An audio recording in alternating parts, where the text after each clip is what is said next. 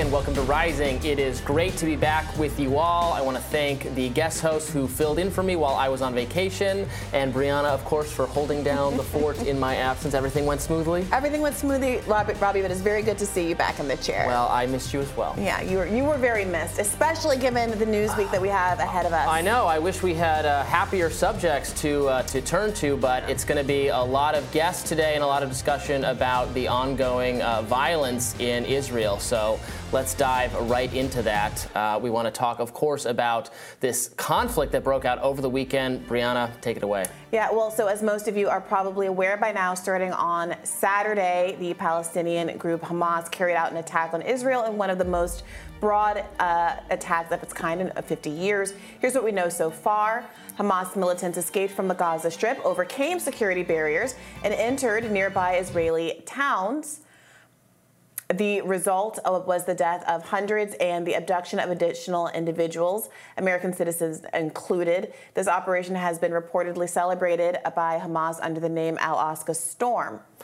Here you can see on the screen where Hamas rockets hit Israeli towns. The Israeli Foreign Ministry said on Sunday night 700 Israelis had been killed in those attacks and an additional 2,243 were injured, according to the Health Ministry's latest data. The assault, conducted by land, sea, and air, prompted Israel to respond with heavy strikes on Gaza cities, which continued into Sunday. So far, 413 Palestinians killed in these strikes. That includes 78 children, and 2,300 others have been wounded. That's according to information from the Palestinian Ministry in Gaza. Now, according to the New York Times, Hamas has taken up to 150 hostages into Gaza to use as bargaining chips. These are mostly civilians, including elderly Holocaust survivors among those numbers. The total death toll, of course, expected to rise as we get more information. Israeli Prime Minister Benjamin Netanyahu declared the attacks an act of war. Let's watch what he had to say. Citizens of Israel, we are at war, not in an operation or in rounds, but at war. This morning, Hamas launched a murderous surprise attack against the state of Israel and its citizens. We have been in this since the early morning hours. I convened the heads of security establishment and ordered, first of all, to clear out the communities that have been infiltrated by terrorists. This currently is being carried out. At the same time, I have ordered an extensive mobilization of reserves and that we return fire of a magnitude that the enemy has not known. The enemy will pay an unprecedented price. In the meantime, I call on the citizens of Israel to strictly adhere to the directives of the IDF and Home Front Command. We are at war, and we will win it. And President Joe Biden shored up the U.S.'s support for Israel. When I spoke with Prime Minister Netanyahu this morning, I told him the United States stands with the people of Israel in the face of these terrorist assaults. Israel has the right to defend itself and its people, full stop. There's never justification for terrorist attacks. And my administration's support for Israel's security is rock solid and unwavering. This is not a moment for any party hostile to Israel to exploit these attacks to seek advantage. The world is watching. Biden has reportedly promised the Israeli prime minister that military assistance is on its way. According to the New York Times, a Hamas spokesman criticized the Biden administration's announcement of further military support for Israel as, quote, active participation in the aggression against our people. Here to help us break down the situation further is the Hill's national security reporter, Brad Dress. Welcome, Brad. We're now on day 3 of this conflict. Fill us in on the latest news. Yeah, so this morning, Israel said it's going to launch a bigger attack into Gaza. The Israel Defense Ministry said they have mostly reclaimed the communities and towns along the border near Gaza, and now they're looking to launch a major counteroffensive into Gaza to take out Hamas, clear out more terrorist groups, and hopefully put a stop to this unprecedented attack. Now, fighting is still reportedly ongoing in Israel. They haven't fully stamped anything out yet. Hamas is also still launching rocket attacks. So this is very much still real. It's still happening. But Israel is now moving to in the next few days to try to crack down much harder on Gaza and Hamas. We're looking at some footage of an apartment building that is in the Gaza Strip that Israel bombed after telling people to evacuate. I believe it was, if not the largest, one of the largest residential buildings in Gaza. Of course, the backdrop of this escalation is that the people in the Gaza Strip have been living in conditions that have been described as former Israeli military officials as an open-air prison under what have also been described as apartheid conditions. 2 million people in a very small square footage of area who are regularly subjected to their water being shut off, power being shut off. These are conditions that have been exacerbated, obviously, since the conflict emerged. As we just heard from Benjamin Netanyahu, his response is to, quote, take mighty vengeance against the Palestinians, calling Gaza a city of evil and saying it should be turned into, quote, a city of ruins. How should people understand the precipitating events that led to this crisis? Yeah, so it's important to understand the context in this. This goes back, decades, really, back to the creation of Israel as a state in 1948, shortly after World War II. And the creation of Israel really displaced a lot of Palestinians. And, their violence has just broken out between Israel and Palestine ever since the creation of Israel. And other Arab nations as well, or Islamic majority nations. But specifically between Palestine and Israel, it's just been horrific cycle of violence for decades. And a lot of Palestinians now, they live in Gaza or the West Bank. The West Bank is occupied by Israel. Gaza is ruled by Hamas, but Israel effectively has a blockade around it. And a lot of Palestinians view themselves as oppressed by the Israeli state. And Netanyahu has a very far-right government that came into power.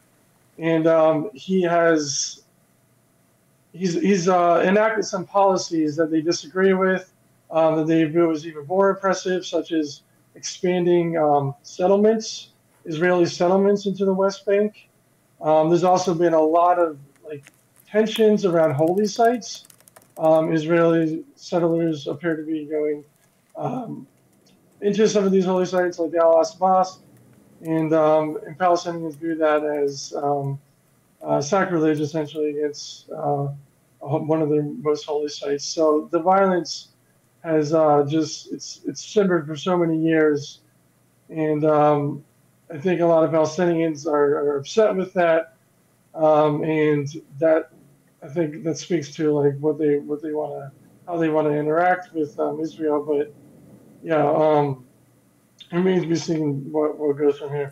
Are there criticisms? Is Netanyahu and his government facing, serious questions about intelligence failures, the lack of knowledge that this was about to happen, being totally taken by surprise, that sort of thing, or is because the attack has happened, the government of Israel is experiencing the kind of rally around the flag effect, where everybody's in their corner? But are there going to be pointed questions about how this could have happened?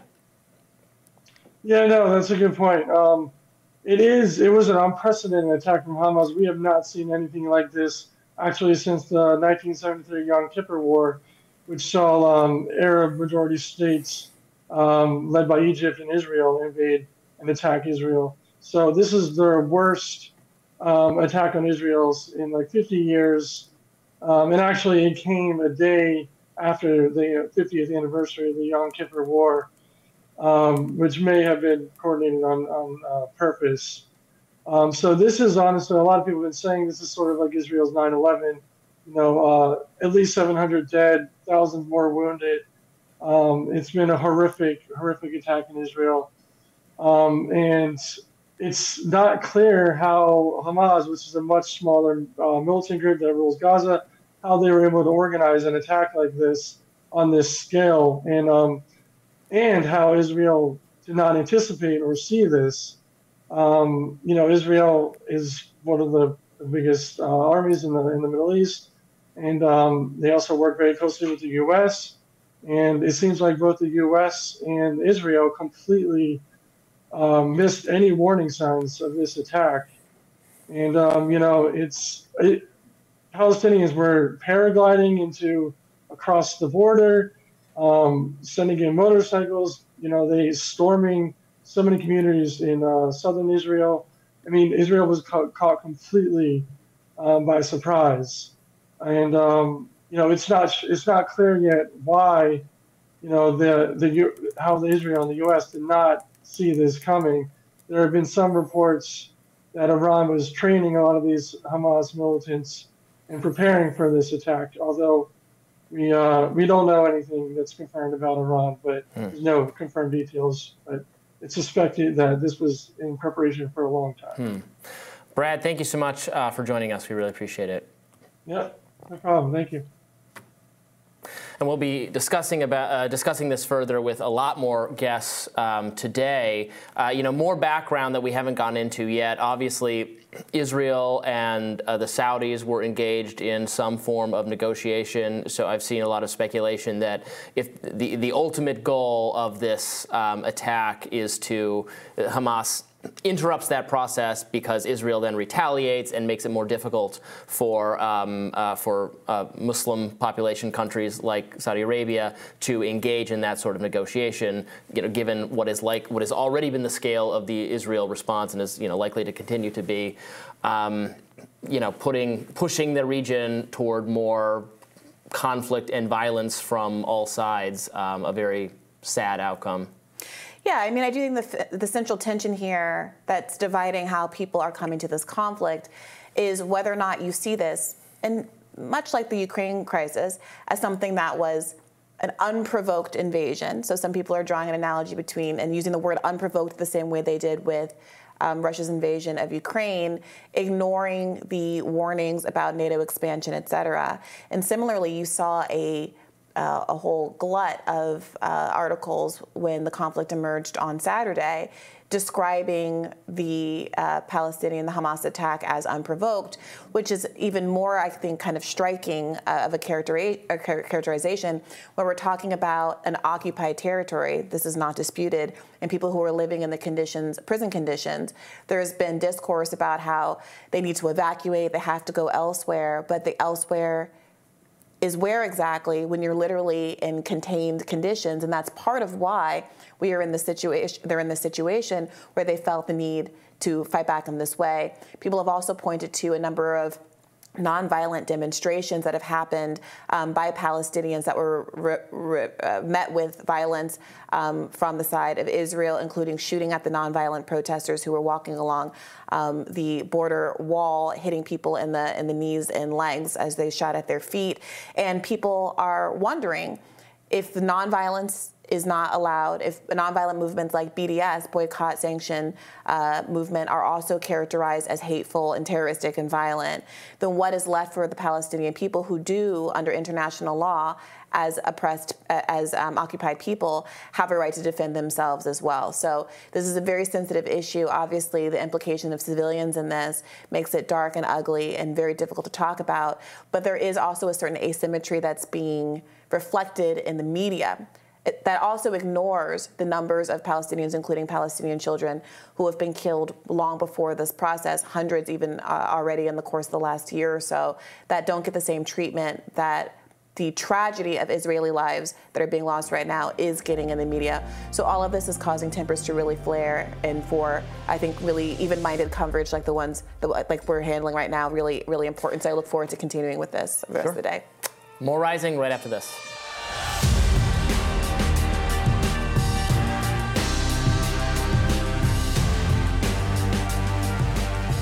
Israel unleashed a barrage of counterstrikes against Gaza as the attacks continue for a third day following the surprise assault by Hamas, a Palestinian militant group.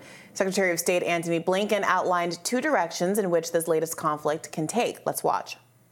There are really two paths for the region.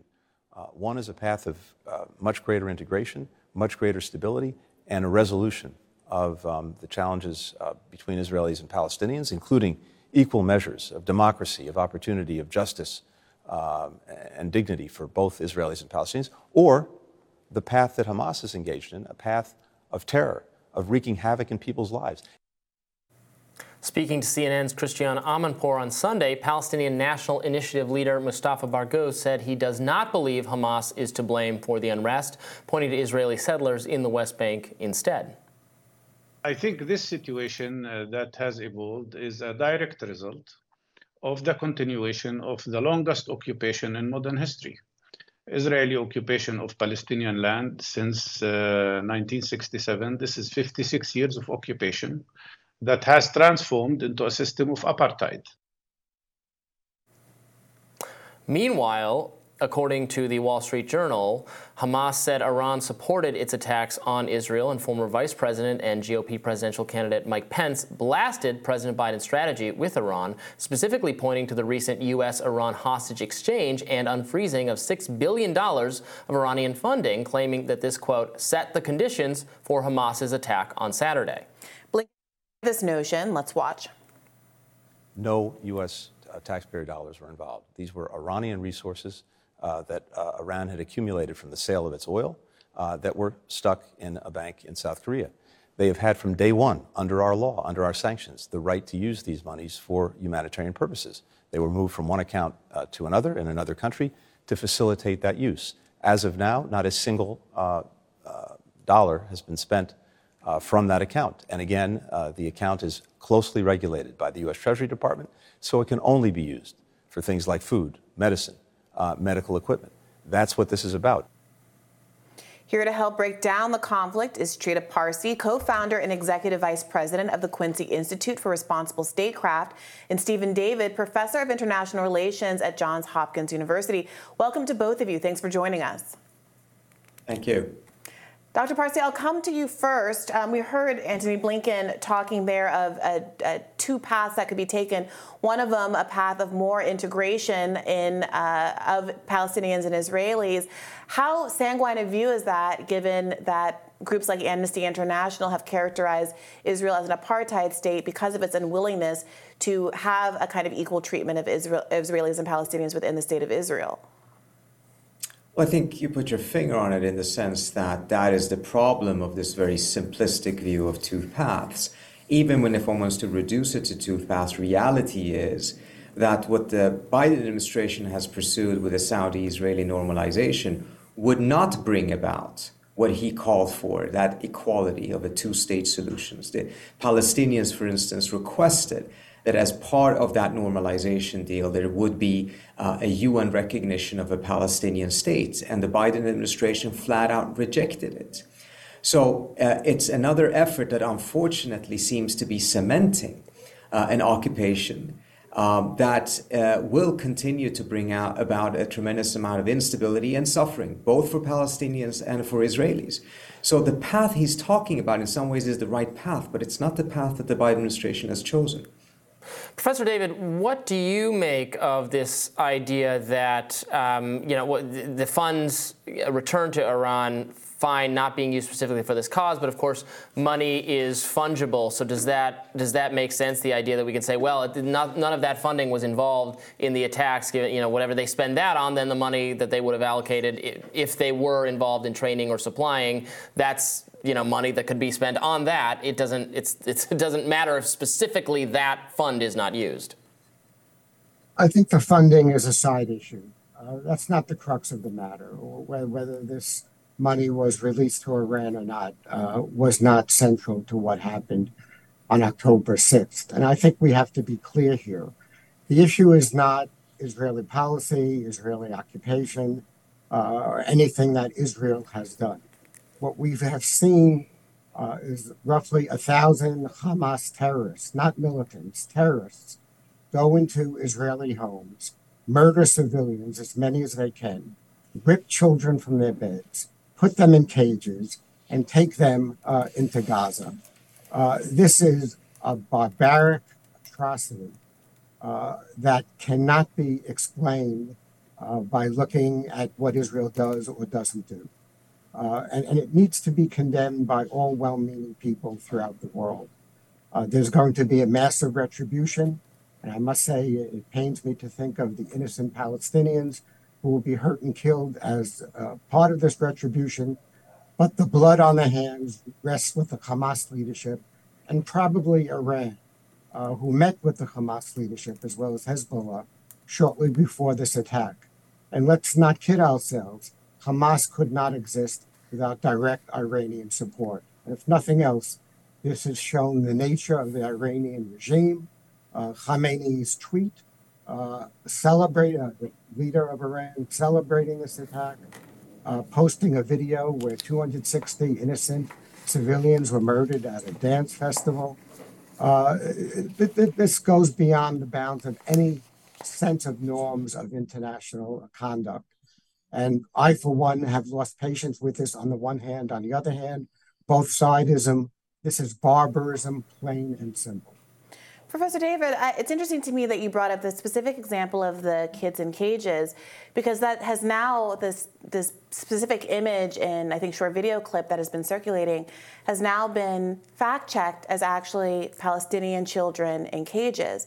And many people have noted that certain celebrities and other public figures who posted that image in disgust when they believed it was Israeli children in the cages seemed to have very little to say once it was fact-checked and revealed to be the conditions that Palestinians have been living in long before the violence that emerged over the weekend erupted. So what do you say to folks that this is emblematic of the imbalance in media coverage and the ignoring, basically, of the longstanding conditions that Palestinians have been under? And push back when you say, well, this isn't about the occupation of Palestine. This isn't about the conditions of Palestine. Given the media framing that you've just discussed, and given the violence that has been done to Palestinians in a normal course of action, and given the statements from Hamas as to why they have engaged in this way violently, that is exactly what it's all about. Hamas is a terrorist organization. It's not just me saying this. It's not just Israel saying this. It's the European community saying this. It's the United States saying this. There is no question that over 100 Israelis were ripped from their homes and are now prisoners in Gaza. How can that be justified? If Hamas militants went into your home and took your members of your family and put them in who knows where, how can this be justified? There are many of us, including myself, who have grave problems with many Israeli policies, including the occupation. But in no way, and we have to begin with this, in no way does this justify the barbaric act that was committed. Moreover, what does the Hamas leadership expect after doing something like this? It expects a massive Israeli retaliation, which shows that the Hamas leadership doesn't give one whit of care about the people under its rule. Dr. Parsi, what is the reality now for peace talks between Israel and Muslim countries? Obviously, they were in conversation with Saudi Arabia. The retaliatory actions Israel is taking, whether one agrees with them or not, are going to make it harder for countries like Saudi Arabia to negotiate. I presume, and many national security experts are suggesting, that is the ultimate goal of Hamas, to delegitimize those conversations. What will it take to keep people at the table working toward peace in good faith, given the reality of everything going on? Well, I think the premise of the question that agreement would bring about peace, I'm not buying into that, because we saw the Abraham Accord with several normalizations between countries that were not at war with Israel. And all it did is that it pushed the Palestinian issue to the side. And even though Europe, the United States, many Arab regimes may have forgotten the Palestinians, clearly the Palestinians had not forgotten the Palestinians. So it bounced back in a horrific, horrific way. So on the premise of it, I don't know if I completely agree with the way that you phrased the question. But as to the question of what happens now, I think that deal had significant problems to begin with. Those problems have grown tremendously over the weekend. The Saudi statement in regards to the Hamas attacks echoed essentially what both Qatar and Iran were saying, in which that they pointed to the occupation as a root cause of this. The Saudis are probably going to have a higher price now to pursue this path further at a time in which the Israeli political establishment and society as a whole will have no appetite whatsoever to give any concessions to the Palestinians. So at least in the short term, it seems to have taken a major blow. But it also points to a fundamental premise of this issue, which was the belief that there could be an agreement that could be found that essentially, as Jared Kushner phrased it, moved beyond the Palestinian issue. I think the horrific events of this past weekend shows that that is a very, very dangerous calculation. That the belief that an occupation simply can be managed, there may be some problems every once in a while, but nothing significant, is not tenable. And people are dying on both sides as a result of it. So not only is it a short-term political blow, but I think also that it may raise question marks as to whether the premise of that approach, which was designed to move beyond the Palestinian issue, is one that actually can be pursued in the future. Dr. Parsi, one of the preceding realities to this conflict is that the idea of a two-state solution has become a fantasy to many folks as the encroachments by Israel into what was once Palestinian land and homes. There was an allusion earlier to someone coming into your home and kidnapping you and taking you hostage and the like, but I do think it's worth noting the extent to which so many Palestinians have been displaced from their homes and feel like they are, in fact, endeavoring to reclaim what was once theirs. That because there have been so many encroachments, that the idea of a contiguous two-state kind of a solution has largely fallen by the wayside. And to that end, people have been noting that it is settled law in the international humanitarian legal community that wars of national liberation,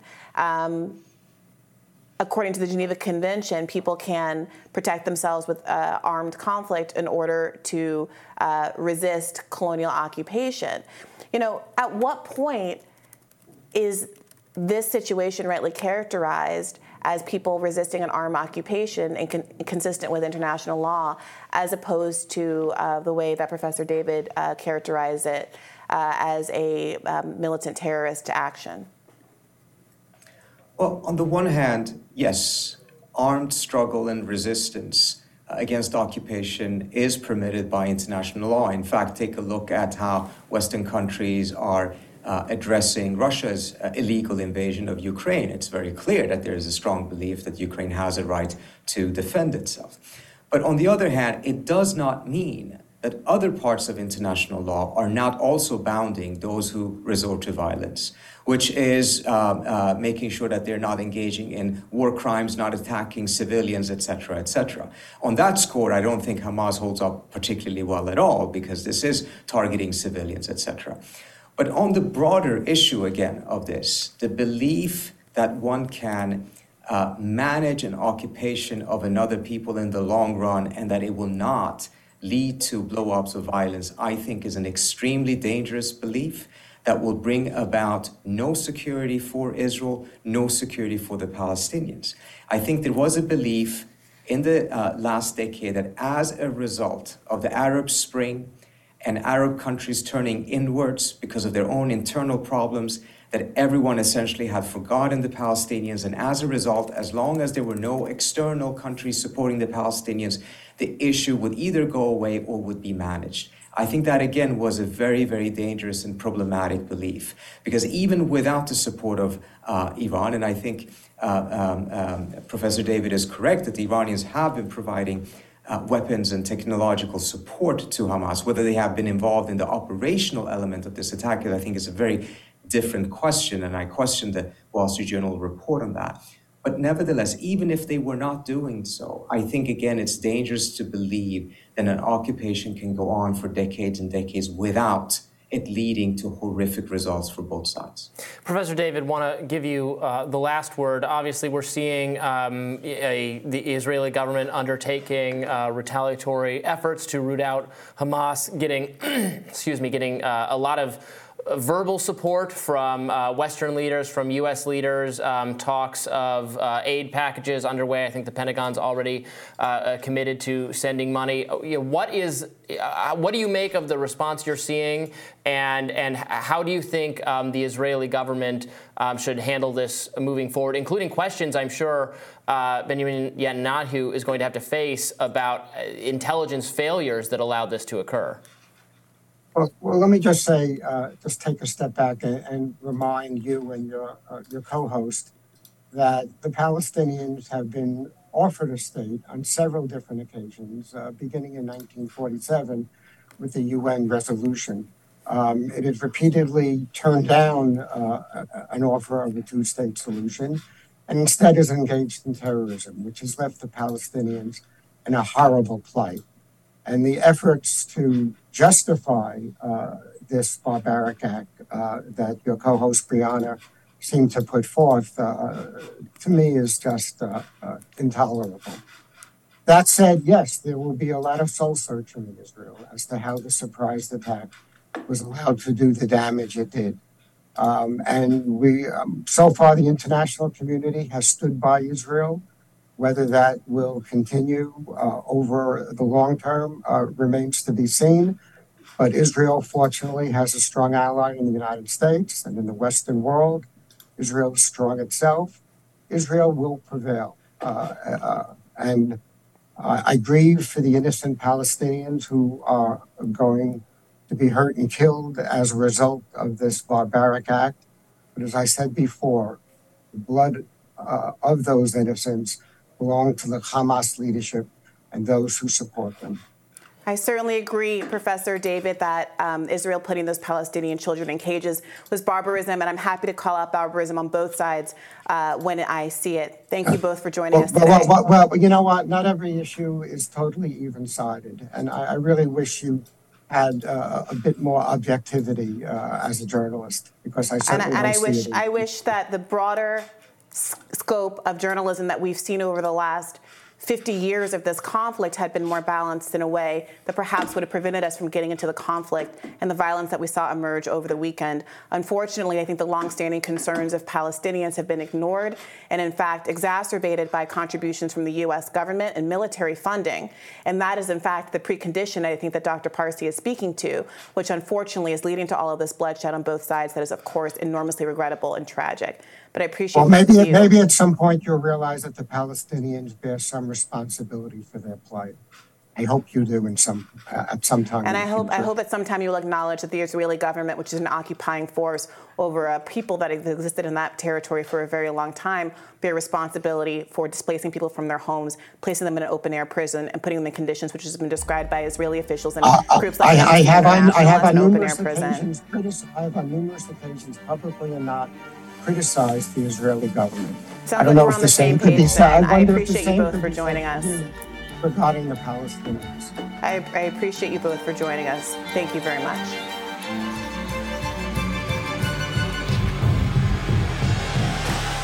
The United States House of Representatives prepares to pick its next leader this week as Israel seems prepared to go to war against Palestine after Hamas launched a surprise attack on the country over the weekend. The fighting in the Middle East is increasing pressures on American lawmakers to select a new speaker. This week, as questions about what the House can do to aid and support Israel without a speaker in place loom large, The Hill reports. House Foreign Affairs Committee Chairman Michael McCall stressed the importance of electing a speaker in order to replenish funding for Israel. He said, quote, "We have to get a speaker elected this week so we can get things on the floor like replenishing the Iron Dome, get a resolution that Ranking Member Gregory Meeks and I have been working on, a bipartisan resolution condemning Hamas for what they have done to Israel." Amidst this race for Speaker, Representative Nancy Mace weighed in on past sexual assault allegations that Jim Jordan has faced from Ohio State University and how this might affect her view of him as he vies for the speakership. I know you've been outspoken about defending victims of sexual assault. Do the past allegations against Jim Jordan that he turned a blind eye to sexual abuse give you any reservations?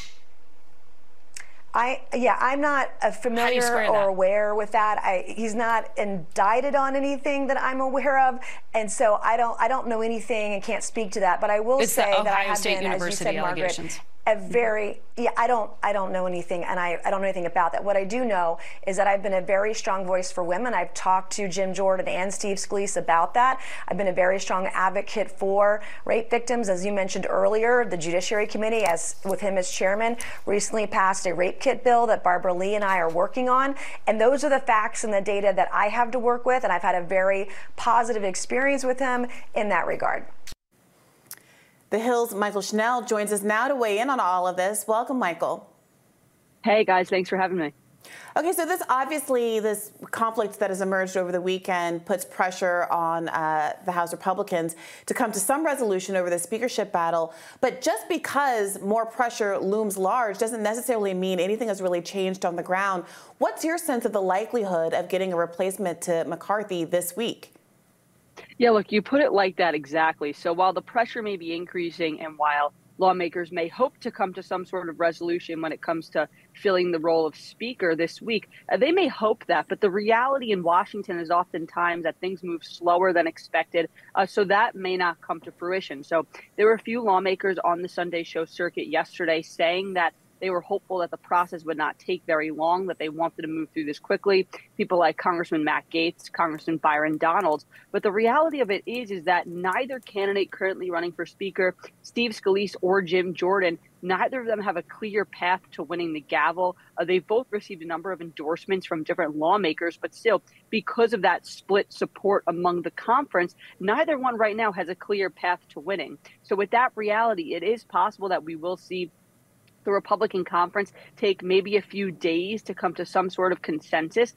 Current conference rules say that just the individual who has a majority of support within the conference moves on to the House floor with that nomination. Some lawmakers are pushing to change conference rules to say that you have to have at least a majority of the chamber, which in this case would be 217 votes within the Republican conference before moving to the floor. That, of course, would prevent that multi-ballot race that we saw happen back in January. It would essentially put this last-minute wrangling, keep it behind closed doors with the conference. Whether or not that will end up happening and be reality remains to be seen. But yeah, look, there are still disagreements within the conference about who the next speaker should be, regardless of the situation in Israel. However, I will say that lawmakers do want to move quickly through it because of that situation. Whether or not they'll actually be able to, we'll have to see that in the coming days. Right. Many lawmakers clearly want to move quickly, some, in the Republican Party. But of course, we can't overlook that part of McCarthy's downfall, right, was because Matt Gaetz had issues with the prioritization of funding for Ukraine. So it's interesting now that the idea we would need to come together and have a new speaker so that there could quickly prioritize funding for Israel. I'm sure that's going to rub. I think that's going to rub some Republicans the wrong way. Although maybe Republican primary viewers, some of them see these two things differently. Are suspicious of funding Ukraine and not of Israel. Are we seeing, the Matt Gaetzes of the world having a kind of policy impact on this discussion for what commitments, whether it's Jordan or Scalise, are going to have to Gaetz and to Republican primary voters? So I haven't exactly seen that yet. And by and large, we've seen lawmakers of all stripes, Democrats and Republicans, say that the U.S. needs to continue to support Israel, send it as much aid as it needs, stick by its side. Of course, Israel, one of the U.S.'s closest allies. So I haven't seen yet that discrepancy about, that maybe skepticism about this foreign aid. But, you bring up sort of the side by side when you have aid to Ukraine and aid to Israel now with the situation that's developing in the Middle East. I will note that, of course, Israel is one of the U.S.'s closest allies. And historically speaking, particularly Republicans have been very pro-Israel, very supportive of supporting Israel. So I suspect that we'll see that continue in the wake of this most recent conflict in the Middle East. And then when you talk about Ukraine, that is sort of on its own footing these days. Of course, the topic of aid to Ukraine has become this hot button lightning rod issue within the Republican conference, really bitterly dividing the Republican Party at large, to be quite honest. a number of lawmakers increasingly skeptical of sending more aid to Ukraine. We saw that vote just last month where more Republicans actually voted against sending more aid to Ukraine rather than just, than in favor of it. So I think when you set these two issues, aid to Ukraine and aid to Israel side by side, they do bear some similarities, of course, both aid to foreign countries. But I think that, Republicans are likely going to stand by Israel and continue to send aid and support for as long as it's needed because of that historic nature of the U.S.-Israel relationship, while something like Ukraine, that has sort of developed into this hot-button issue that's really bitterly divided the Republican conference. Hey, Michael, I take your point about the historic nature of the relationship, and certainly every establishment politician has echoed that line since the fighting started over the weekend. But it's also true that trends have been shifting pretty radically on this. According to an Associated Press Nork Center for Public Affairs research poll that came out just last month, about 4 in 10 Americans described Israel as a partner with which the U.S. should cooperate, but they also said the country does not share U.S. interests and values. Only about 3 in 10 said Israel is an ally that shares U.S. interests. Republicans, as you mentioned, are more likely than Democrats to call Israel an ally. But in light of the $3 billion a year that Americans send to Israel, and given the nature of the critique that's being leveraged against the funding to Ukraine, which is why does the money flow out the door so easily to these international endeavors, but never domestically, it will be interesting to see if any of this gets implicated in the ongoing fight over the speakership race. What do you make also, before you leave, of the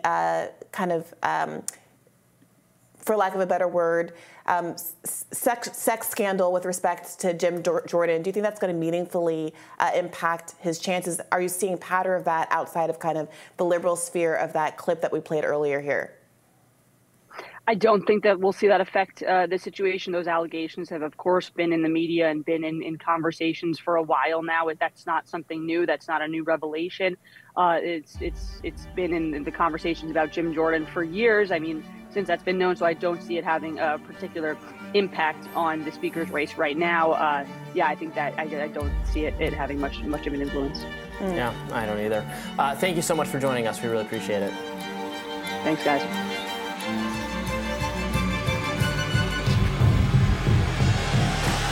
Israel's Minister of Strategic Affairs, Ron Dermer, recently weighed in on the horrific situation overtaking the region. Let's watch. I think it's scores of hostages. I can tell you there's also American hostages as part of that number as well. I don't want to get into a specific number, but these are women, they're children, they're elderly, they're Holocaust survivors. This is sick. Israeli citizen, mother of 3, Batsheva Gunut Iluz, joins us now from Israel to discuss what is happening there. You're in Tel Aviv, is that right? No, I'm actually in Maskeret Batya, which is a small village about 39 kilometers from the border with Gaza. Okay, can you describe what you're observing now? Absolutely. At this moment, early Saturday morning, we started with a barrage of missile and rocket fire at about 6:30 in the morning. Unfortunately, I was on a run before synagogue. So I was about 8 kilometers away from home in the middle of open space with red alert sirens and missiles falling around me with 3 children home. So it was difficult to get back there safe and sound, but I did. And we spent the majority of that day going in and out of our safe room, our bomb shelter, which is located, we're very lucky, in our home. Many people don't have shelters in their home and they need to leave and run for shelters that are public or, not located so close to where they are. So we spent the day like that. And we've had less sirens over the past 2 days, but of course we've had the horrific stories that just continue to pour out of southern Israel, just about 30 minutes from where I live. And it just really just keeps getting worse and worse. It's heartbreaking for everyone here and I think everyone around the world. What was the sign that it was safe to spend time outside of the bomb shelters again? We have really, they're very well prepared here with very clear instructions. So when there is a possibility that a missile can land somewhere near where you are, there is an air raid siren that goes off, and that gives you a signal that you need to move to your bomb shelter. And depending on where you live, you have a specific amount of time to get there. So if you're on the border with Gaza, you might have less than 5 seconds, whereas I have about a minute. So that's a long time to gather yourself, your children, your pets, and get them in the bomb shelter. And then you're requested to stay in for 10 minutes until after the siren stops. And then you're all clear to come out. And you might go back and forth, 15 times within an hour. We've seen a number of statements about what the character of the response is going to be. Israeli Defense Minister recently said, for example, that he's ordered a, quote, complete siege on the Gaza Strip.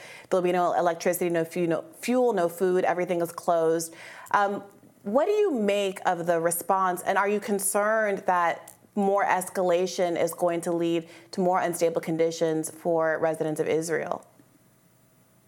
I have to be honest with you. I think right now, most of the residents of Israel, all of our eyes are on the south, and all of our eyes, we have kidnapped, we have missing, we have wounded, we have bodies that haven't been collected. And I think that's where everybody's efforts and responses are going, how to end the gun battles that are happening now, how to regain control of the kibbutzim and the moshavim, the Israeli neighborhoods and small villages, and make sure, it's house to house. It's make sure everyone's safe, or make sure those who are not safe and who are no longer with us, that their bodies are collected and that they will be able to get proper burial. This is a nation that's been striving for peace for so long. And what we're seeing today, everyone's calling it a war, but it's not a war. What we've seen in the past 2.5, 3 days already is it's a slaughterhouse. It's a massacre. It's mass executions. It's killing of children in front of their parents, killing of parents and kidnapping of children. I think my personal mind right now is a mother of 3 children who's trying to keep everyone safe and sane, which is another really big component to all of this, and make sure that your children aren't scarred for the rest of their life, is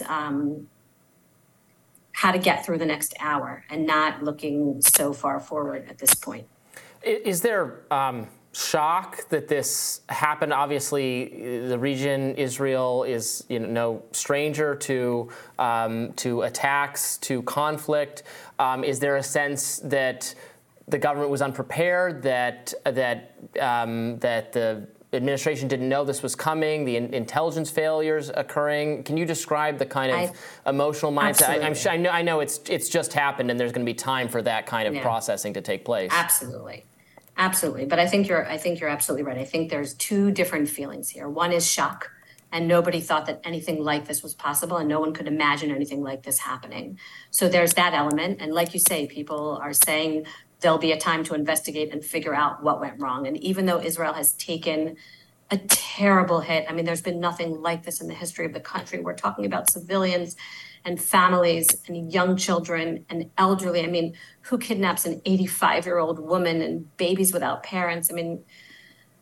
It's a tragedy among tragedies, but at the same time, we also have an incredible resilience. What you see here are not people running away, but people running toward. We have our sons and our daughters and our neighbors and everyone in uniform flowing towards the danger zone to protect their families back at home in their country, flowing up north.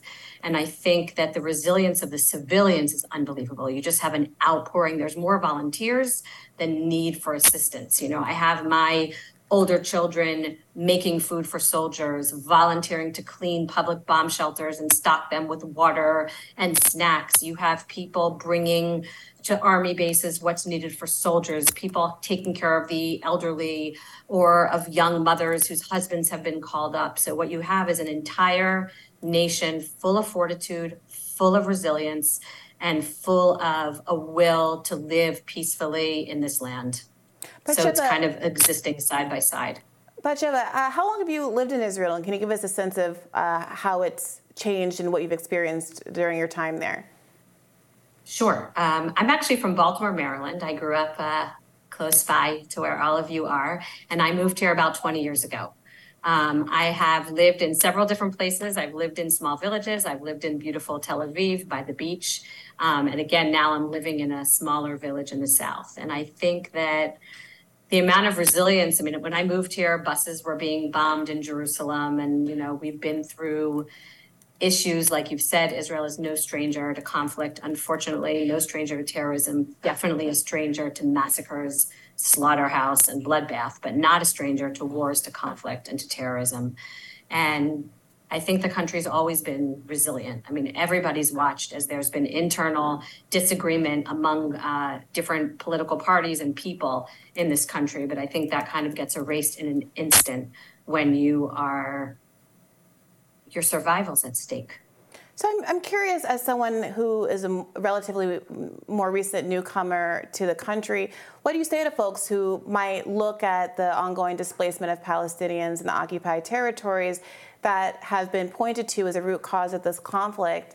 What do you say to people who might be somewhat sympathetic to that and unsympathetic to the idea that people should be able to participate in that displacement and to lay claim to land where Palestinians don't have equal rights under the law?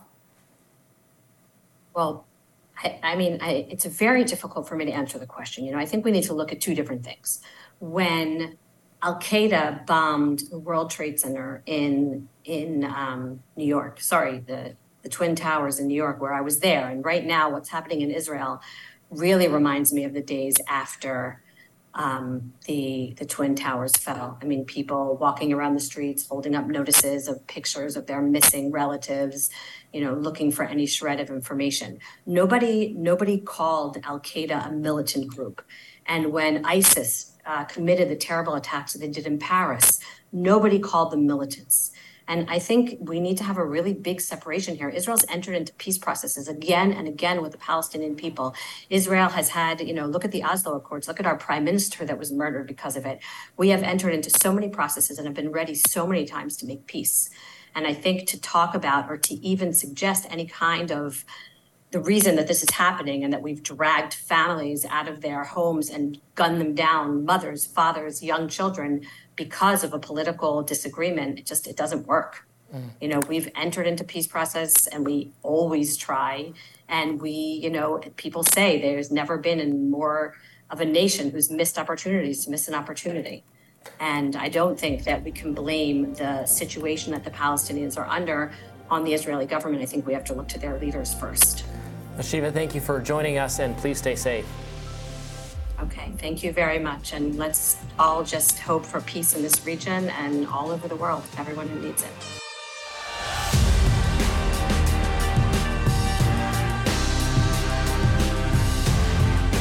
2024 presidential candidate Robert F. Kennedy Jr. condemned Hamas's attacks against Israel. The insurgent candidate, who's gained support in part for his anti-war views, turned heads with a statement signaling the U.S. should help Israel defend itself, providing whatever aid they need. On Saturday, he took to Twitter, writing, quote, "As president, I'll make sure that our policy is unambiguous so that the enemies of Israel will think long and hard before attempting aggression of any kind."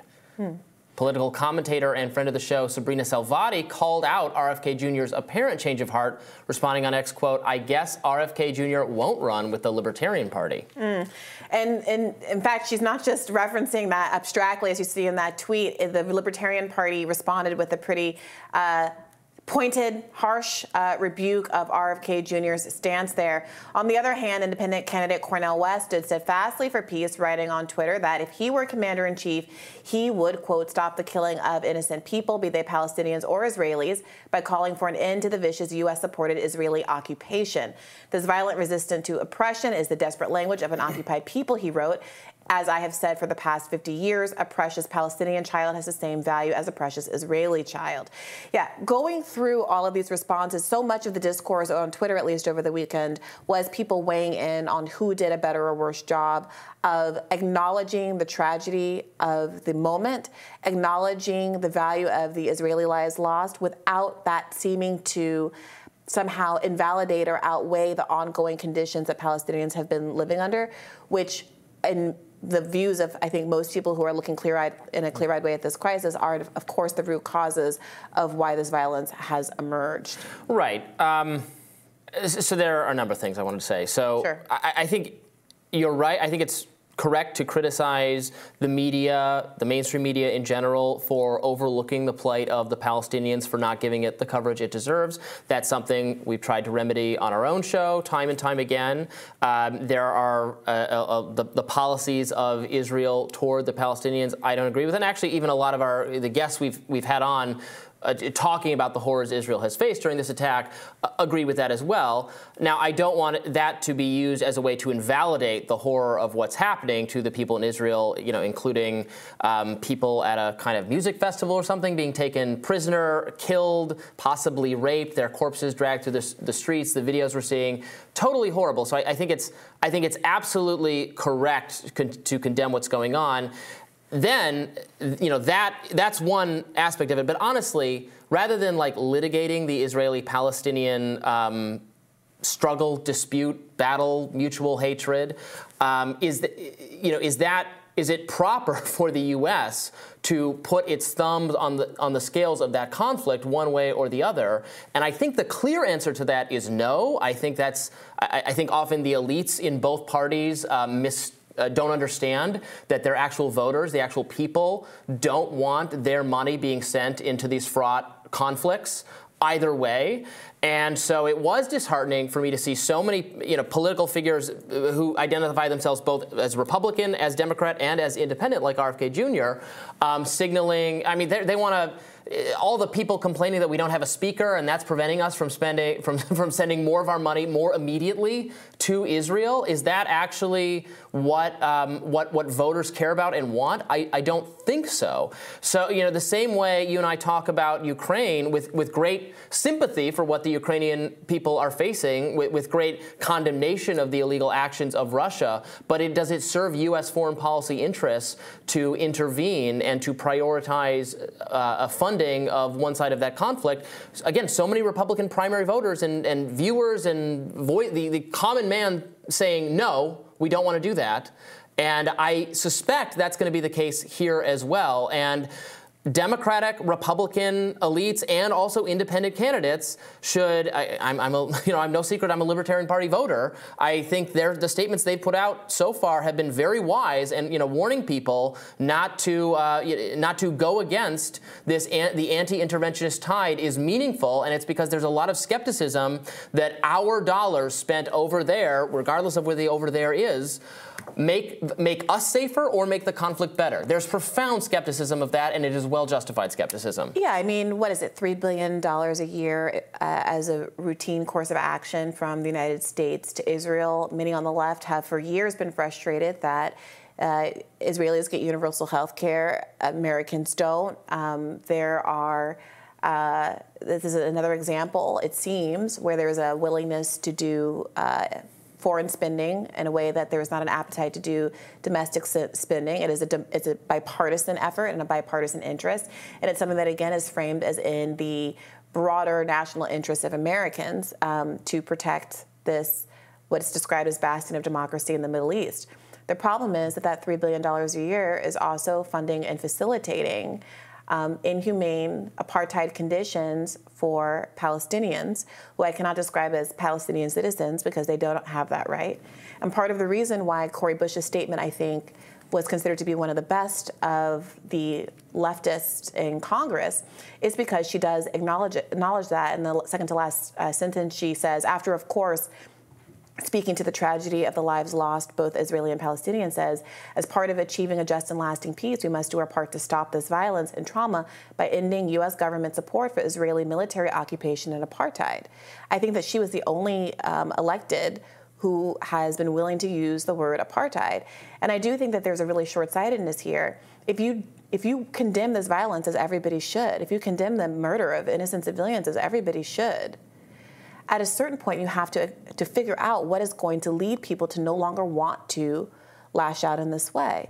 What do you expect people who are living within policed borders, who are not allowed the free right of egress and ingress, who are, have their water and electricity supply completely controlled by Israel, aren't treated to the democratic process, mass unemployment, mass food insecurity and water insecurity and the like, to live in those conditions for what? For how many more generations? Some of the statements that we've seen reflect an acknowledgement, a recognition that this is an extreme uphill battle. The idea of a direct military conflict between Palestinians and Israelis, as well-funded and technologically advanced as Israelis are, that it's an uphill battle that is unlikely to be successful. It is very likely, and we've seen this already, to bring down a hailstorm of horror on Palestinians. But if you feel like your back up is against the wall and the only alternative is to live successive generations in unsustainable, apartheid, inhumane conditions, then people are willing to take that chance. Well, I think we should be clear. I don't know that the range of options that the Israeli government could engage in, like Hamas, I don't know that Hamas is going to stop targeting or attacking Israelis regardless of what the situation is.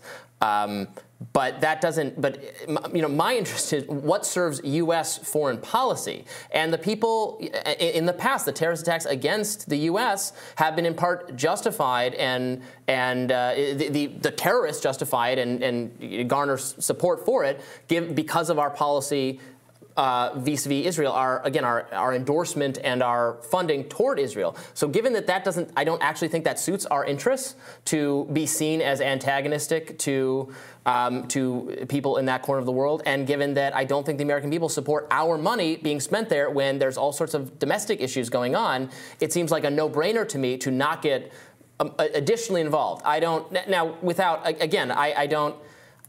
think the policies of the Israeli government toward the Palestinians can be criticized. At the same time, of course, the terrorist attacks by Palestinian radical groups that include abductions and rape and murder and parading around social media. It's worth saying there's been no substantiated evidence of rape.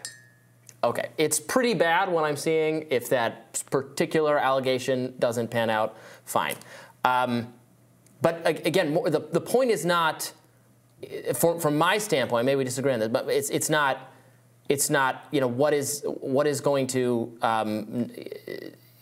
about the actual conflict there. It's what business does the U.S. have in trying to solve, does our money help solve it? Does us weighing in help fix the problem? I see no evidence that we're making things better, and American people don't want to spend our money in foreign countries anyway. Why would we do that? Why is the entire political system we're going to rush the race for the next Speaker of the House process to make sure we can send more American dollars overseas? This is exactly why the elites are out of touch with the American people, that they don't understand at all what the people actually want. I do think that that's right. I would only add to that our dollars, I think, are in fact fomenting this crisis, are exacerbating this crisis, because our American dollars are what enable the Israeli government, which is a right-wing, increasingly right-wing government, to act with impunity toward an occupied population that they have complete and total dominion over. Sure. I mean, I think a blood feud between two groups of people who've been living on the same land, not just for decades, but actually for hundreds and thousands of years, can never easily be solved, and there will over the accumulation of thousands of years, there's obviously going to be a lot of wrongdoing on both sides, and it's met. Well, are you accountable for what your immediate ancestors did versus your long ago ancestors? Well, this isn't. I think people want to turn this into this long ago thing, the way we talk about slavery. Why are you still complaining it was 400 years ago? But it wasn't. These are people who are living human beings that can walk by and point to a house that they lived in, that their family grew up in, that they were displaced from, and that now an immigrant from Brooklyn or Baltimore or Germany now lives in and has legal right to for reasons. Right. And so that's the situation. I mean, that is the reality of the situation that we're in. Well, there are stories, in the last month, I've seen, we didn't necessarily cover them here, stories of the Israeli government choosing to poison wells to further limit access to water, again, to be able to have control over what Palestinians do within the very narrow confines of the territory that they're now squatting in Gaza. The complete control. What does it say about the conditions and the rights and freedoms and self-determination that Palestinians have if in the middle of this conflict, a million children are now without water and electricity because the Israeli government can decide to turn it off? Now, that's everybody living in Gaza who's not under those conditions. And you can say, well, if they didn't like it, they should have said something to Hamas. But if you believe that Hamas is a terrorist group and you believe that Hamas is also not an elected Democratic Party that is reflecting the interests or the choices of the innocent people that are living in Gaza, you also have to be serious about whether or not Israel's response, bombing that tall residential building that we've seen played over and over again as we talk about this issue today, is a ethical and humanitarian response to what has happened. Every action on both sides is a response to the other thing the other people did, going back all of human history. So, I mean, it sounds, I get both sides or whatever, but like it is the case that a lot of bad actions are being taken both by the Israeli government and by a terrorist group that's abducting people off the streets. And we need to move beyond the framing that it is the U.S. government's obligation to solve tensions that predate civilization with American tax dollars. Well, that's the only part I have any expertise in weighing in. I also don't want to overstate that. I think that there have been many long periods of peaceful coexistence of Arabs, Christians, and Jews in the region, and the issue becomes when there is a state that is established, and I'm not a fan of theocracies, whether they be Muslim, Christian, Jewish, or whatever, but when there's a state that is established on the basis that it's going to grant special rights and interests to one group of people because of their religious background, and that means, by definition, that it's going to be a two-tiered hierarchical system of governance that is going to disadvantage people who are Palestinian, who are Arab, who are Christian, and who are Muslim. And that is why it has been described by Amnesty International and any number of respected international groups as an apartheid state. And that is the fundamental issue. To say, occupied people have a right to resist as well. Israel has a right to defend itself, but that gets said a million times on TV every single day. What never gets said is that occupied people have a right to exist, and that means violence. And I don't support violence. I agree with Cori Bush and others who have called for peace. But that peace is going to have to be conditioned on the resolution of the underlying conflict that the occupied people have been trying to peacefully protest. There was this peaceful protest that I mentioned in an earlier segment that resulted in them getting their Israeli soldiers shooting at the feet and hitting some of the protesters.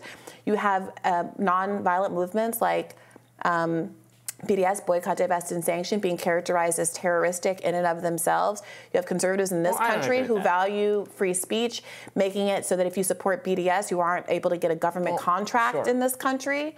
So if all of those peaceful ways are not good enough, well, the violent ways aren't going to achieve anything other than retaliatory violence on the populace. Well, then there are people who are willing to risk that because that's how they feel about their conditions. And so I do think we have a clip of Jeremy Corbyn's response. I saw his Twitter response, I think was one of the best ones that I think addressed the underlying issues the best. But let's take a look at what he had to say. Yesterday I sent out a statement calling for a ceasefire, calling for peace, and calling for an end to the occupation of Palestine, which of course is fundamentally the background to the whole issue. Obviously, all attacks are wrong. But do you condemn Hamas? I think I've made my point. Well, no, you haven't quite made the point. Lots of people. Wait a minute. You love interrupting people when they're trying to answer a question, don't you? Now, to say it for the third time, then. Yesterday, I sent out a statement which made it very clear I wanted peace. And you see the kind of pushback that you get for saying that. Like, people are acting as though it's like both sides. Why won't you condemn the violence against Israelis? There's no hesitation to condemn violence against innocents in any way. But when you're seeing in the weight of the coverage and the emphasis in words like brutality and barbarism, et cetera, and also the complete indifference to when the very same picture that people thought was an Israeli kid in a cage suddenly becomes a Palestinian kid in a cage, all of that umbrage dissipates. But what's wrong? When you try to address the underlying concerns, you see the kind of pushback Corbyn got from a pretty neutral statement that says killing is wrong, killing violence against civilians is wrong, and to end this violence, we have to address the root causes. Yeah, I agree that the indifference to the plight of the Palestinians is wrong and is overlooked by our one-sided media constantly, and that should be called out and corrected. But I would fix this hypocrisy by calling more attention to the suffering of the Palestinian people, not like downplaying or saying, oh, you shouldn't say it's barbarous or something. Like we saw the videos of the attacks. They're horrible. They're awful. That's fine. If you're willing to say that it's also barbaric, the way that the government of Israel has been treating Palestinians. Yeah, I'm perfectly willing to say that, and more. We are, Robbie, but unfortunately, that doesn't seem to be the discourse more broadly. But stick with us. We'll have more Rising for you right after this. Members of Congress are cashing in on war, both the war in Ukraine and now the conflict in Israel-Palestine. According to Unusual Wales Politics, which keeps tabs on congressional trades, lawmakers on Capitol Hill have been purchasing war stocks. Both Republicans and Democrats bought General Dynamics stocks, and while Republicans bought more on the energy and oil front, Democrats poured their money into cybersecurity stocks. The heavy wartime stock buying didn't just happen following the onset of the war in Ukraine, but there was a surge that hasn't receded. In August, Mississippi Congressman Michael Gaetz purchased about $15,000 worth of ExxonMobil stock, currently up and trading at $109 per Unusual Wales. Numerous politicians from both sides of the aisle are tailoring their investment portfolios based on these defense contractors and energy companies, all of which lobby Capitol Hill heavily.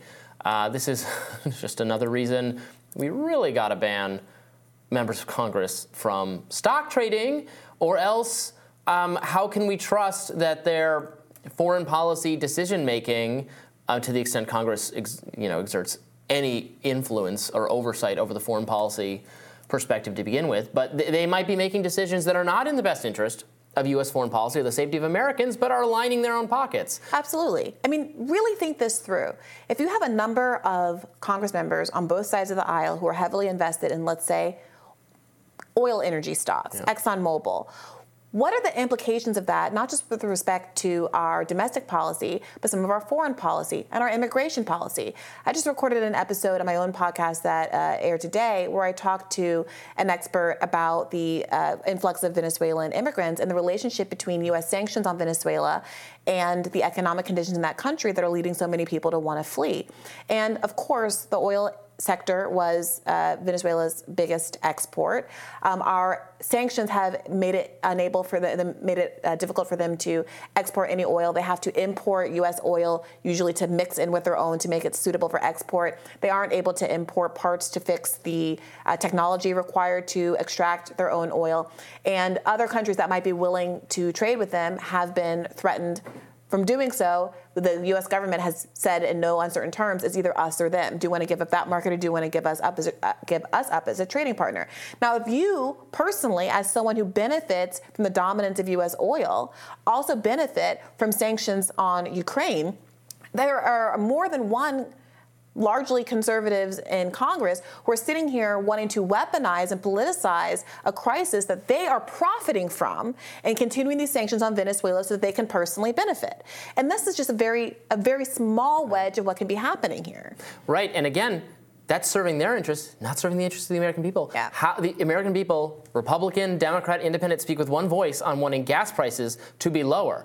We should be buying oil from Venezuela. We should be buying oil wherever it is. We'd be less reliant on this cluster F in the Middle East if we had other places to procure oil from. So yeah, this is politicians in both parties are often backwards on this for various reasons, but it's like I'm not about forcing us to have some industrial base of oil or anything else in the U.S. Again, that's what the political figures want because they're benefiting from it. But the American people just want access to cheaper gas, and that involves. I'm a ruthless free market person. I would we can buy it from Venezuelans. That's fine. The U.S. government is making that difficult. It is making it illegal in some situations to benefit members of Congress who have stock in oil companies. Yeah, and so that's been an interesting piece of the ongoing drama with Matt Gaetz in the House, which is that Ro Khanna proposed a series of reforms at the end of last week. I think it was maybe last Wednesday, that Matt Gaetz seems to be open to. He followed up saying, okay, let's negotiate. And one of those reforms included a ban on Congress members from trading stocks or from ever becoming lobbyists. Some other parts of that 5-point plan, including banning money from lobbyists and political action committees to congressional candidates, term limits for Congress, term limits for Supreme Court justices, and an ethics code for Supreme Court justices. And so you're really seeing from this force the vote moment with Matt Gaetz a willingness to bring some of these really important issues to the table that have all of these broad consequences. But the truth is that it's still a narrow slice of electeds, people like Matt Gaetz, Ro Khanna, who has often been out of step with his own party on these issues as well, who are willing to go here and actually do something about it, despite the fact that the overwhelming majority of Americans do not want their Congress members to be profiting off of stocks that have serious implications for both foreign and domestic policy. And look how Matt Gaetz is being treated by the mainstream commentariat, even some conservative commentators, as in the way, as inconvenient, as crazy, that he's done something totally insane and unprecedented. In order to advance policies, some of the policies, I don't agree with every policy he's probably trying to get achieved everywhere, but mostly he's making a stand about funding for Ukraine that is clearly popular. That's what Republicans actually want. It's what they want their leaders to do, is to rein in some of this spending for every other nation on earth. And he took a stand on that, and he wants to stop on the stock front, something that you could poll Americans. It's just overwhelmingly popular. That's what they want, and he's being treated like he's a procedurally crazy person for trying to get those policies. Right now they're saying he's in the way of sending even more money abroad to Israel. And isn't it horrible what he did? Again, I could be wrong. I don't think the American people think that's so crazy to take a minute and wait and think. And we don't have to rush our own political process because there was some crisis somewhere else. It doesn't mean we're not sympathetic. That doesn't mean we're not going to condemn horrible violence and illegal actions and all of that. Doesn't mean our leaders don't have to be concerned about it. But we don't need to. We don't need to rush a political process because Americans here, they care about what's going on here. Matt Gaetz called out corruption on the floor of the House, and he was booed. Yeah. He was booed by his own caucus. I mean, well, they hate the guy. That's what happened. And they love corruption. Exactly. Yeah. He stood there and he called out corruption. And they had the audacity to boo. And then the mainstream media covers that as, they're booing McCarthy. They're booing Matt Gaetz. They know that Matt Gaetz is unpopular. He's a crazy man. But I think what the public sees is one person willing to stick his head up and say, actually, corruption is bad. Actually, Congress members shouldn't trade stocks. Actually, they shouldn't be war profiteers. Right. And they saw on national television his colleagues booing him for taking that stand that is so strongly aligned with the interests of the American public and the opinions of the American public. So I'm very interested to see where this goes. And I am afraid, but interested to see what ends up happening with the support congressionally for increasing aid to Israel as people increasingly draw comparisons between the stance on Ukraine aid and Israel aid. And we should just always be suspicious of pundits who are going to say, this is so embarrassing, this is so dysfunctional, what's going on in the House, what Matt Gaetz and the other insurances are doing. So embarrassing, so unprecedented. Okay, but what is precedented is not necessarily good, is not necessarily what the American people want. A lot of people will say the way our government works is dysfunctional for them, is not serving their interests, and is not accomplishing the things that they want. So this is not business as usual. Yes, this was very abnormal, fine, but a lot of people want abnormal because what is normal is not what they say they're voting for. Yeah. They're annoyed that they keep being clear about their preferences and not getting what they've asked for. 100%. Yeah. But the optics of it's so bad. Yeah, you don't need me to say Princeton study again. It's going to be the first time this week, or probably about 15 more times. But that 2014 Princeton study that shows there's no relationship between what Congress members vote for, what they put forward from a legislative perspective, and what the average American wants. It's screaming loud today as there's this interest in Congress members literally buying war stocks. Yeah, please don't.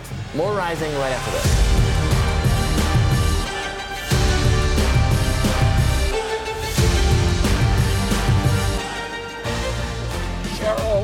that beautiful introduction and for making me the happiest man alive with the most unbelievable wife. I want to thank the other members of my family who are here, particularly Amaryllis, who's done such a great job co-managing the campaign, and my son Bobby and Jackie and Becky and Anthony Shriver and Carolina and Eunice and Jesse Shriver and the other members of my family are here.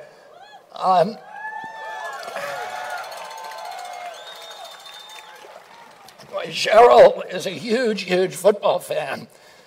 And the real reason we came to Philadelphia is to watch the Eagles play yesterday.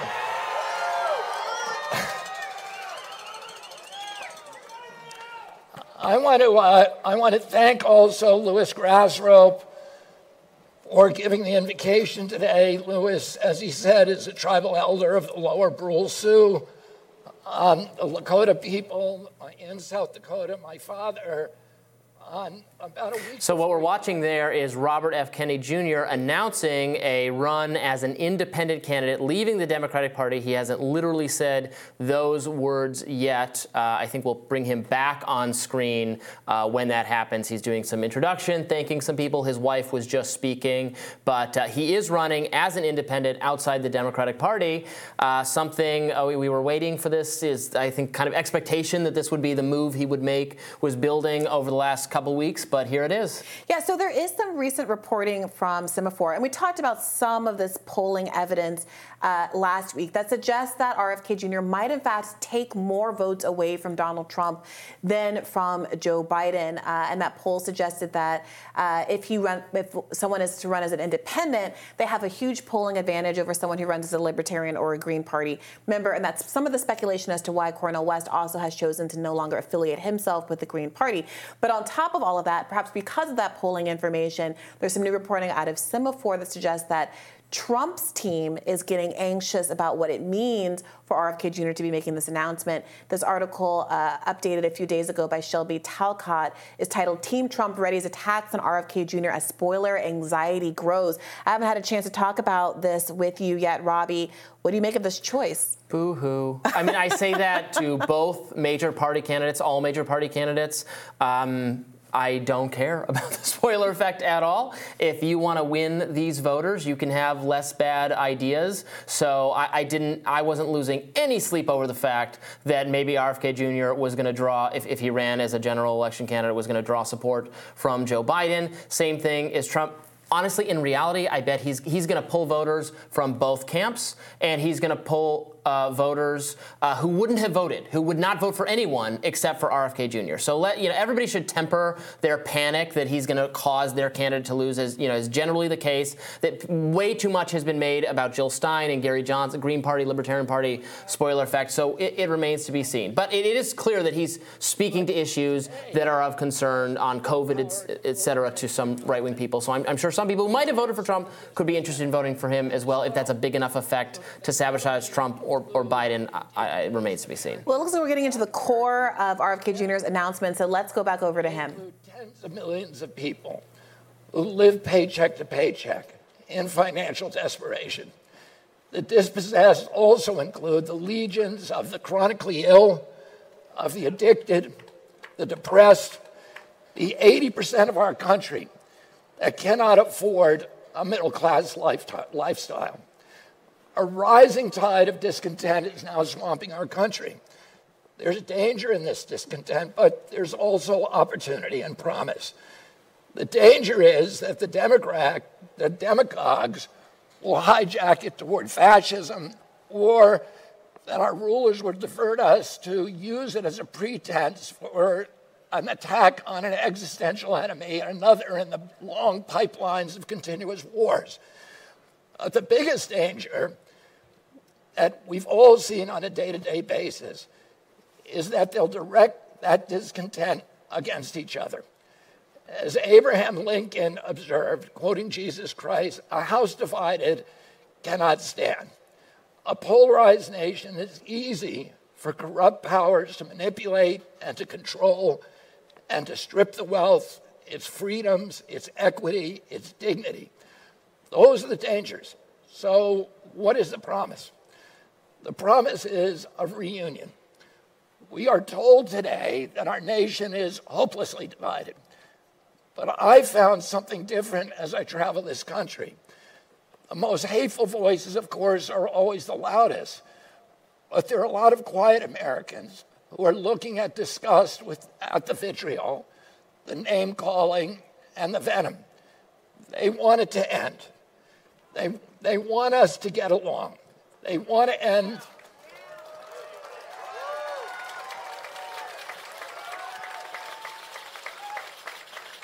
And you know, those loud, hateful contracts. So it's interesting that this is happening with the backdrop of this escalation of the Israeli-Palestinian conflict, the attacks, the deaths in Israel, and then also in Palestine. RFK Jr. has made a name for himself so far as an anti-interventionist candidate, speaking very eloquently about the Russia-Ukraine conflict and how the U.S. has escalated it and should not be funding the Ukrainian effort. This is something that has made him, I think, not so appealing of a candidate to your kind of standard liberal Democrat, but certainly an appealing candidate to many on the right, the dissident right, for whom opposition to funding Ukraine has become a big issue. And he was getting a lot of pickup there, and that's why some of the Trump people are worried about his entry. However, as has emerged when he's been questioned by you and others for his views on Israel, he's been very full-throated in his desire for the U.S. to support Israel, to maintain that what he views as a very important relationship. And he has said that that the U.S. should continue and increase aid to Israel in light of what's going on, something that has estranged him from the Libertarian Party, which previously had tweeted or spoke out a lot of support for the things he was saying about interventions in general and about COVID and vaccine requirements. He has been stridently criticized by the Libertarian Party for this.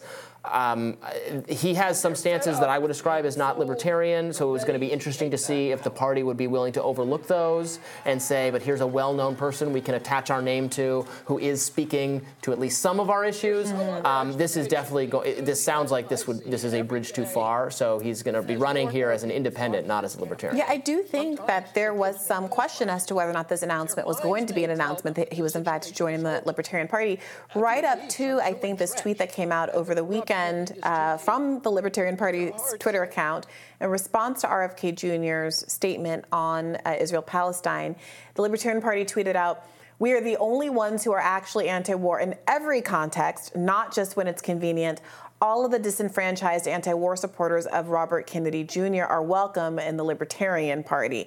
So making a pretty definitive break there with RFK Jr.'s candidacy on what I think is a really core motivating issue for a lot of voters. Right. I mean, you have to be consistently anti-intervention, or what's the point? I mean, so many. This is the problem with our two-party duopoly, our major parties. Both are inconsistently anti-intervention and have been for forever. Condemning one thing that the U.S. government is doing, perhaps under the influence of the other party, but then having your own desire to project, American influence when your side's in power, or just, in different conflicts, Russia, Ukraine, the Middle East, etc. What so many Americans want is a principled and consistent anti-interventionist perspective, which doesn't mean that we totally turn a blind eye to atrocities going on over the world, or that we can never speak out against them or work to counteract them, but that we have to have a sense of humility about what the American foreign policy over the last several decades has achieved, the reality that we cannot be the world police, we cannot intervene every time something goes wrong anywhere in the world, and that a lot of what we have done has invited hostility and dislike and distrust of America. And I think the people are clear-eyed about that in a way their political leaders have not been. So I was very glad to see the Libertarian Party, of which, of course, I am a member, of often voting for our candidate, to come out and say that. Yeah, let's get back to a little bit more of RFK Jr.'s remarks. And I've read stories to children who are devastated by chronic disease. It can all look pretty dark, We seem to be cycling from despair to rage and back to despair again. The country is sitting aside on top now of a powder keg. Americans are angry at being left out, left behind, swindled, cheated, and belittled by a smug elite that has rigged the system in its favor.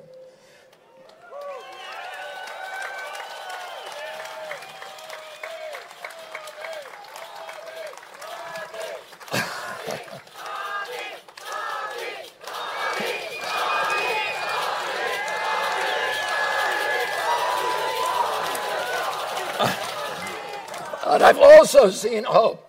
I've traveled millions of American miles across my career. And to quote Tennyson, I am part of all whom I have met. For 40 years, Americans across the country have fortified me with their courage and their idealism. But this year, I have witnessed an upwelling of optimism that I've never seen before. And optimism isn't the same thing as denial. We have to acknowledge the truth. We do face a decaying infrastructure and record levels of suicide, depression, addiction, chronic disease.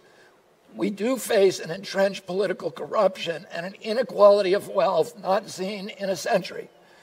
But the good news is that people like yourselves are finally fed up. Something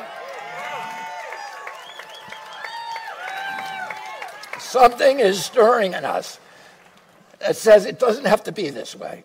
People stop me everywhere at airports, at hotels and malls, on the street, and they remind me that this country is ready for a history-making change. They are ready to reclaim their freedom, their independence.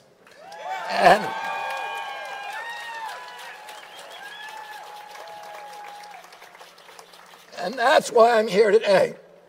I'm here to declare myself an independent candidate.